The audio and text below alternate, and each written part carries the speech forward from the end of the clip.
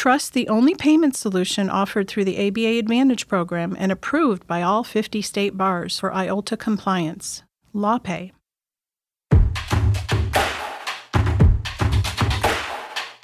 I looked over at the camera crew with this look of, is this a joke?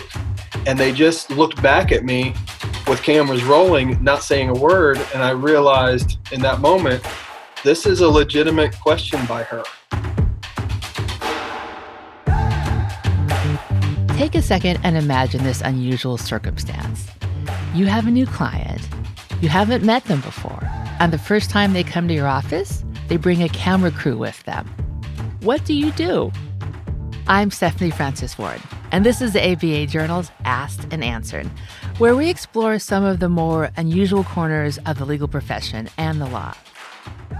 I might be one of the few legal affairs journalists who admits to being a huge fan of Bravo TV's Real Housewives series, and Southern Charm, and TLC's 90 Day Fiancé, and many other reality TV programs, most, if not all of which, are usually characterized as being frivolous, with fake storylines celebrating bad behavior.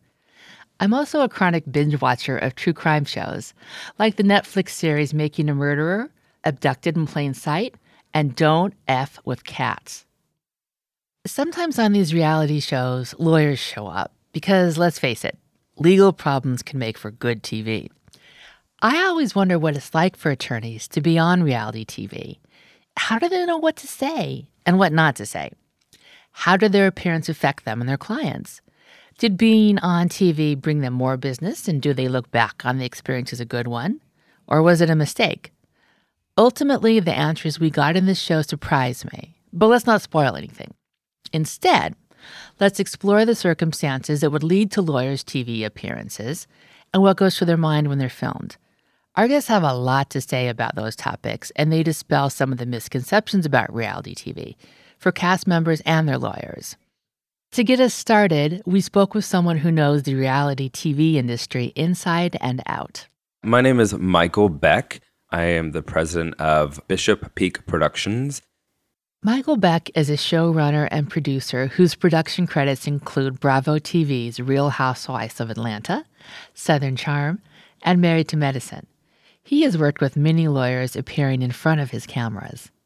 I feel like attorneys are made for television for the most part. Lawyers are very savvy people. When you do this kind of work, when you're on television like this, your audience and the story you're telling is is obviously important. And we know that the court of public opinion is very important. And I think that, depending on what the matter may be, will kind of guide the attorney on what they want to do. Do they want this to be something that's shown on television to gain sympathy or to have the public gain a little bit of knowledge about a certain situation? Or is this something that they feel like, let's not put this on screen because this is probably going to hurt you in the long run? A common complaint with reality TV is that it's all fake. People say it's scripted, that producers tell cast members what to say and just want to set up outrageous storylines. And the shows are nowhere close to reality.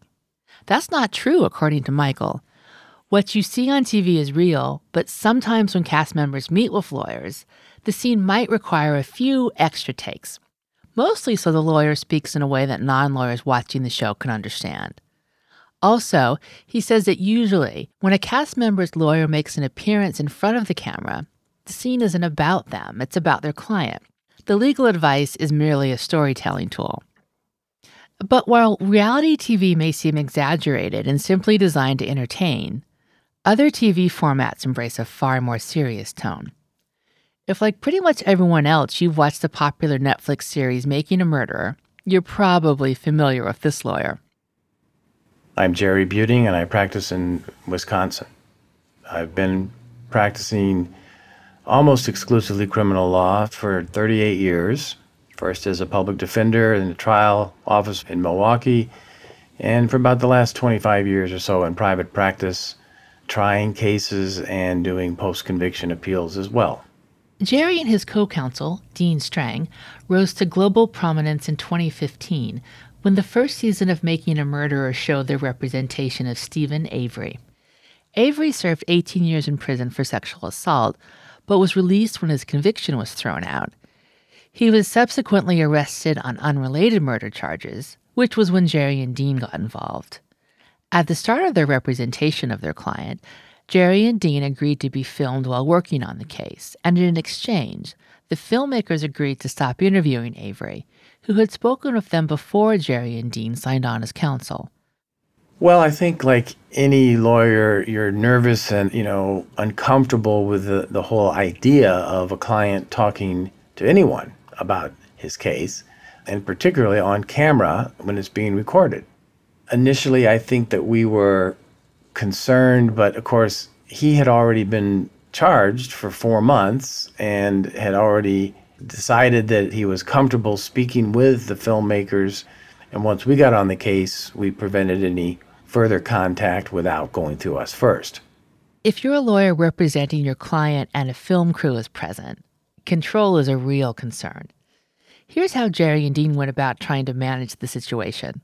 When we first talked to the film crew, we had a number of concerns about risks. First of all, we knew that we would have no editorial control over anything that we agreed to say on film, and neither would our client. And that, therefore, lawyers like to be in control, and that's a big loss of control when you agree to do that.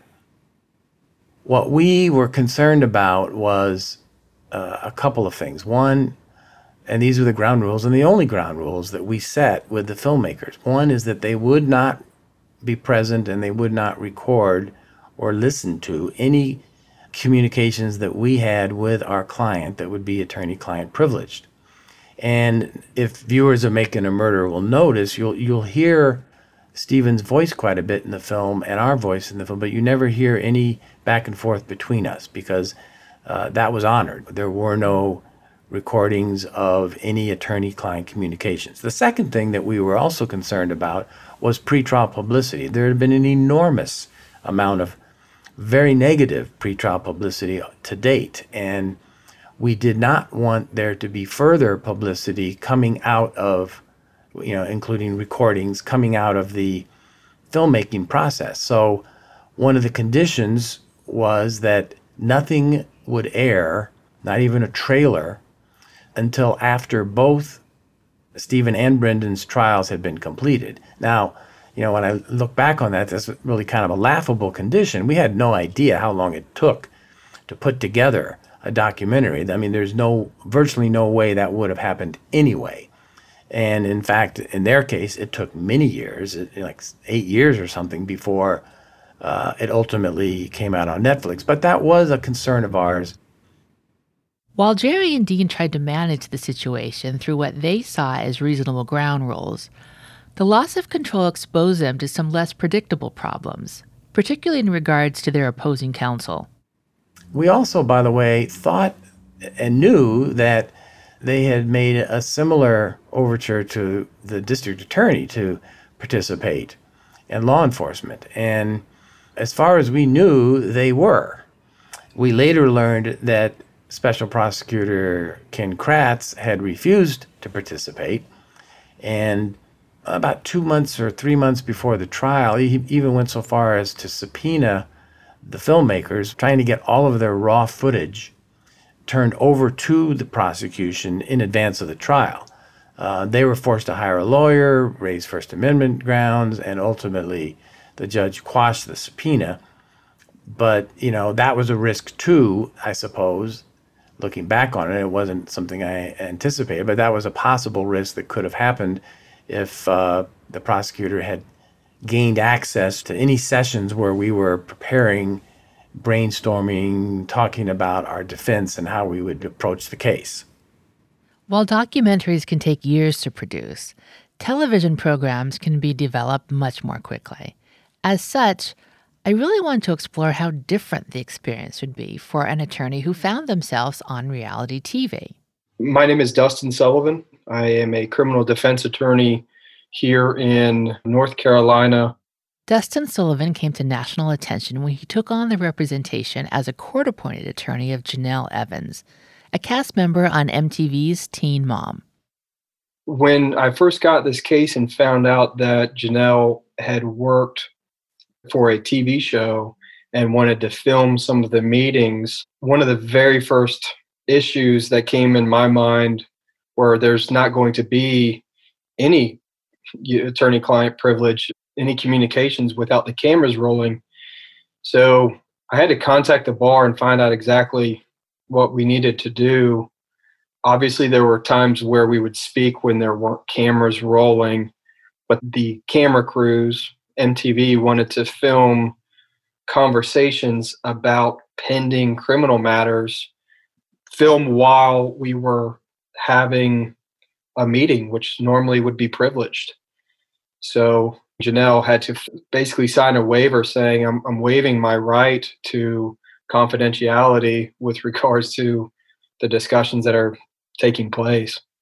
A former state prosecutor, Dustin says that he didn't watch Teen Mom after the first season because, unlike me, he's not a big TV watcher. And when he's not working, he prefers to be outside doing things or reading books. But he does have a good story about the show, and it involves a video clip that went viral, inspired dozens of memes, and is often referred to as the feathers in her hair moment. It centers on an agreement Dustin had meticulously worked out with the prosecution on Janelle's behalf, and an unexpected conflict between the terms of that agreement and his client's love of the pop star Kesha, a performer known for dance songs about love, sex, having a good time, and not caring about what people think of you. This is my favorite story about my entire representation, honestly. I was asked to film outside of the office and meet in Wilmington, North Carolina at a local restaurant. So yeah, I met at the restaurant, and there we were in the process of discussing a plea arrangement, which nobody watching the show or nobody would know that it took weeks to negotiate what I was trying to get done. And so many meetings, many phone calls, many emails, and finally we got an agreement in place. And so I was happy to present this agreement with her. And so as I'm giving the agreement with her, she looked over at me and asked me, but can I continue my case? But I just got these feathers in my hair. I want to go see the Kesha concert. And I thought to myself, one, who is Kesha? I really had no idea who it was. Why are feathers in your hair? Why are feathers in your hair? Exactly. And I looked over at the camera crew, and I'm assuming this was edited. I looked over at the camera crew with this look of, is this a joke?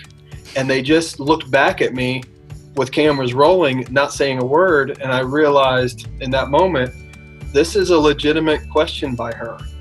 I mean, it's been a while since I've seen the clip, but I think my response was, no, I'm not going to present that to the DA. We'll be right back after a word from our sponsor. Part of building a successful practice is finding the right payment partner. It's important to work with a processor that understands the complex rules for legal payments. LawPay is the only payment solution that ensures trust account compliance for both credit card and e-check transactions. Trust the only payment solution offered through the ABA Advantage program and approved by all 50 state bars for IOLTA compliance. LawPay. Before the break, we heard from Dustin Sullivan, who was counsel for Janelle Evans, and he shared a funny story about his time representing her. But her cases were serious. Sometimes people forget that reality TV cast members are real people with real problems. Janelle's story in particular is a sad one. She had her first child, a boy named Jace, when she was 17 years old. Her story also includes drug addiction, domestic violence, losing custody of her son to her mother, and having 2 more children and 2 different husbands, all before turning 30. Dealing with a difficult set of problems like these can be hard, and the opportunity to appear on a show like Teen Mom certainly afforded Janelle the financial opportunity she might not have had otherwise. But Dustin isn't convinced it was all good for his client. Yeah, there were lots of moments that I heard about the show that involved Janelle that didn't have anything to do with me. There would be tape that was airing of her being around somebody that maybe she shouldn't be around, or I was hearing things of drug use occurring. Obviously, these were issues with a pending criminal case. With her fame came a lot of, I personally believe, misfortune because, I think I represented Janelle on about 30 plus charges, something around there. The vast majority of those charges, I think, were just somebody trying to get their name in the paper.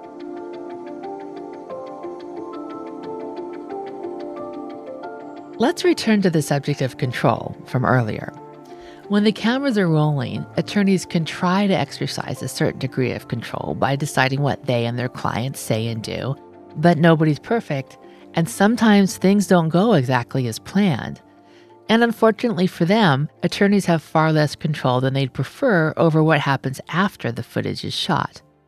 There were times where I would ask the crew to maybe edit something that I had said. We were in this period of filming. It was over the course of, I think it was about a year and a half, where you begin to just forget that the cameras are there somehow. And I may have made a comment about someone that I probably should not have made a comment about. And so I'd say, listen, that comment was not appropriate. I'd ask that you edit it. And I'm assuming it was edited, but I never watched the show to see. Here's Jerry Buting again, talking about one such event he was uncomfortable having shown on TV. It involves a conversation with his co-counsel, Dean Strang, and in the end, it resulted in what I consider to be one of the most pivotal moments in the series.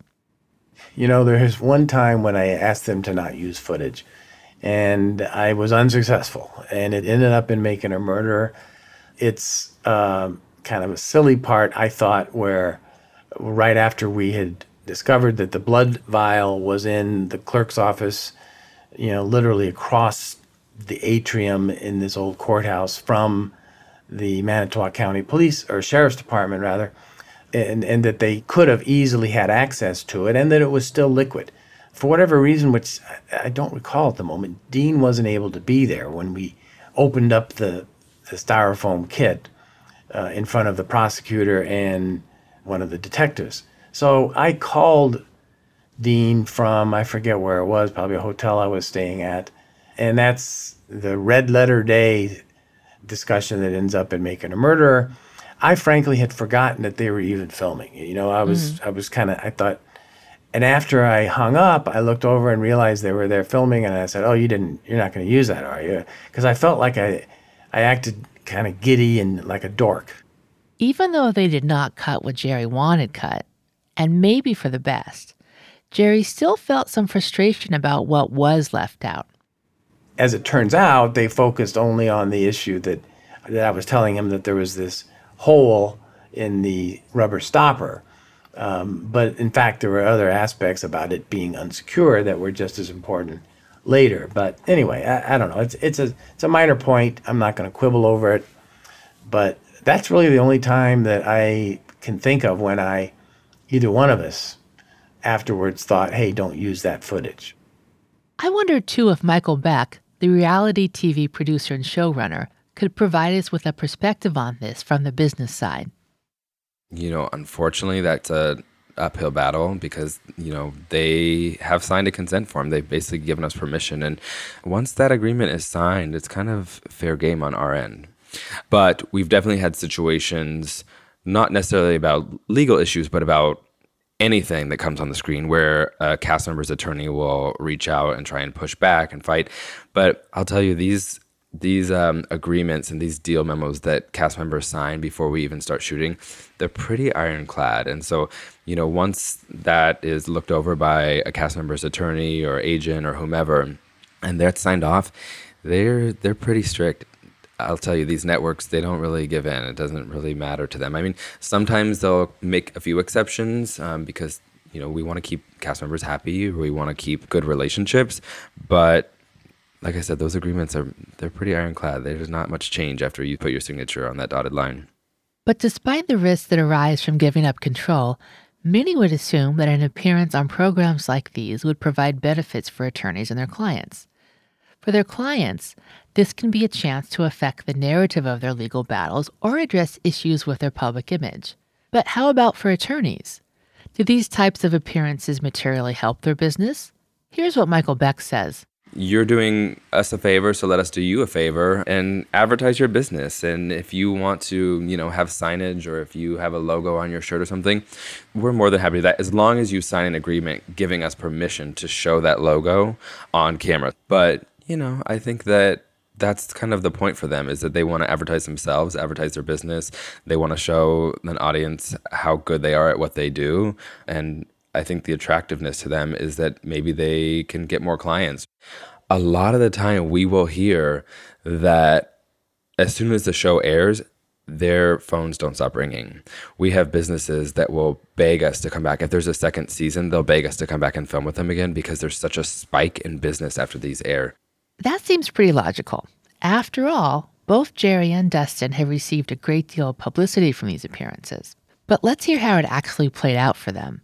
So as far as the charging was concerned, I charged her the exact same price that I would charge Joe Smith. And obviously that was a fault of me. And the amount of hours of film time that did take place were a lot more than I ever would have thought. And there could have been 3 times that had I said yes to every time that they wanted to film. And it's just hours upon hours upon hours of time that you could be working on other cases. And it's really, you're just filming. So you don't bill by the hour generally. You charge, it sounds like you get your retainer to do the work, and correct. That's what the price is. Correct. Yeah. So we charge flat rate fees and not hourly. If it was hourly, oh man, I would have been, I'll be happy to film with you. Okay, so maybe a viral moment isn't enough to make a big change for a lawyer's practice, and not everyone watches reality TV. But what about for Jerry? Making a Murderer, after all, has been a pretty big hit. A lot of people think that Dean and I got rich off of Making a Murderer, and that's just not the case. First of all, Netflix paid us nothing. That's a lot of people think that the people in the documentary were paid, and they weren't. As far as I know, nobody was paid other than the film producers, and they, whatever they got, I'm sure was deserved. We did have I did write a book, Illusion of Justice, Inside Making a Murderer in America's Broken System, that came out 2 years ago. And, I made some money off the book and some speaking opportunities. But for all of that, we had to reduce our paying client business in order to take the time to do the, speaking tour and write a book and all of that. So there's, I'm not complaining at all. It was a worthwhile experience, but it wasn't a get rich quick scheme like a lot of people misunderstand. But even though both lawyers say that they didn't make any money from being filmed, and the shows may not have even resulted in more paying clients, they wouldn't necessarily advise other lawyers to avoid reality TV under the right circumstances. What's your advice if another attorney is approached to be in a documentary about one of their clients? I've gotten quite a few calls from other attorneys who have been approached by documentary filmmakers about getting involved in a project that they're doing. And, they wanted my advice about it. And I tell them, despite the fact that I went through this, I'm not necessarily an expert. One of the things that I discovered is there's something called entertainment law that is very different than criminal law, and that they might want to consult with an entertainment lawyer, because you will have to sign releases, and there is language, terms of art in those releases that are not what you think they are. And there are, a custom and practice used in the entertainment industry. And so you really should be careful about any kind of agreement you sign. And so getting some advice from an entertainment lawyer is good. And then secondly, you really need to check out the filmmaker, get some idea of what they've done before. Are they legitimate, serious documentarians, or are they more in the what I would call the exploitative field of entertainment? And you really can, you can't be assured of that in your own case, but if you look at what they've done in the past and you find that they've really been more sensational and exploitative in the way they cover a real true crime case, then that's a bad sign, and I would shy away from doing that. But if it's somebody serious who's got a decent body of work, and you meet with them and you're persuaded that they care about being fair and whatever their goal might be in presenting this case, then sure, go ahead. One of the big bits of advice that I would give to them is, one, if you do take this on, make sure you don't focus more of the attention on that one client than you normally would, because you don't want to upset any of your other clients because they think that they don't have time for them and that you're only focusing their attention on this one individual. And two, I certainly didn't want to be thrown into the camera because I didn't want our district attorney's office or our judges to think, oh, it's just a show, it's just a game for you, because it certainly was not for me. I believed in Janelle's defenses and in her representation, but I could see how for others it may look like, oh, they're just getting in this just to get on TV or just to get on camera. In the opening credits for The Real World, the show often identified as establishing the modern reality TV genre, there's a line about when things start getting real. After speaking with Jerry, Dustin, and Michael, that's about how I feel too. These shows that I love so much are not quite what I thought they were, and the lawyers' experiences weren't what I expected. Going forward, when I'm watching my frivolous reality TV shows and a lawyer shows up to resolve an issue, or I've tuned into a true crime documentary that includes attorneys talking about their work, I'll appreciate their contributions a bit more, knowing now about the various challenges lawyers face that we don't get to see on screen. I'm Stephanie Francis Ward, and you've been listening to the ABA Journal's Asked and Answered. Next time, a tattoo artist, a Baptist deacon, and a lawyer walk into a podcast.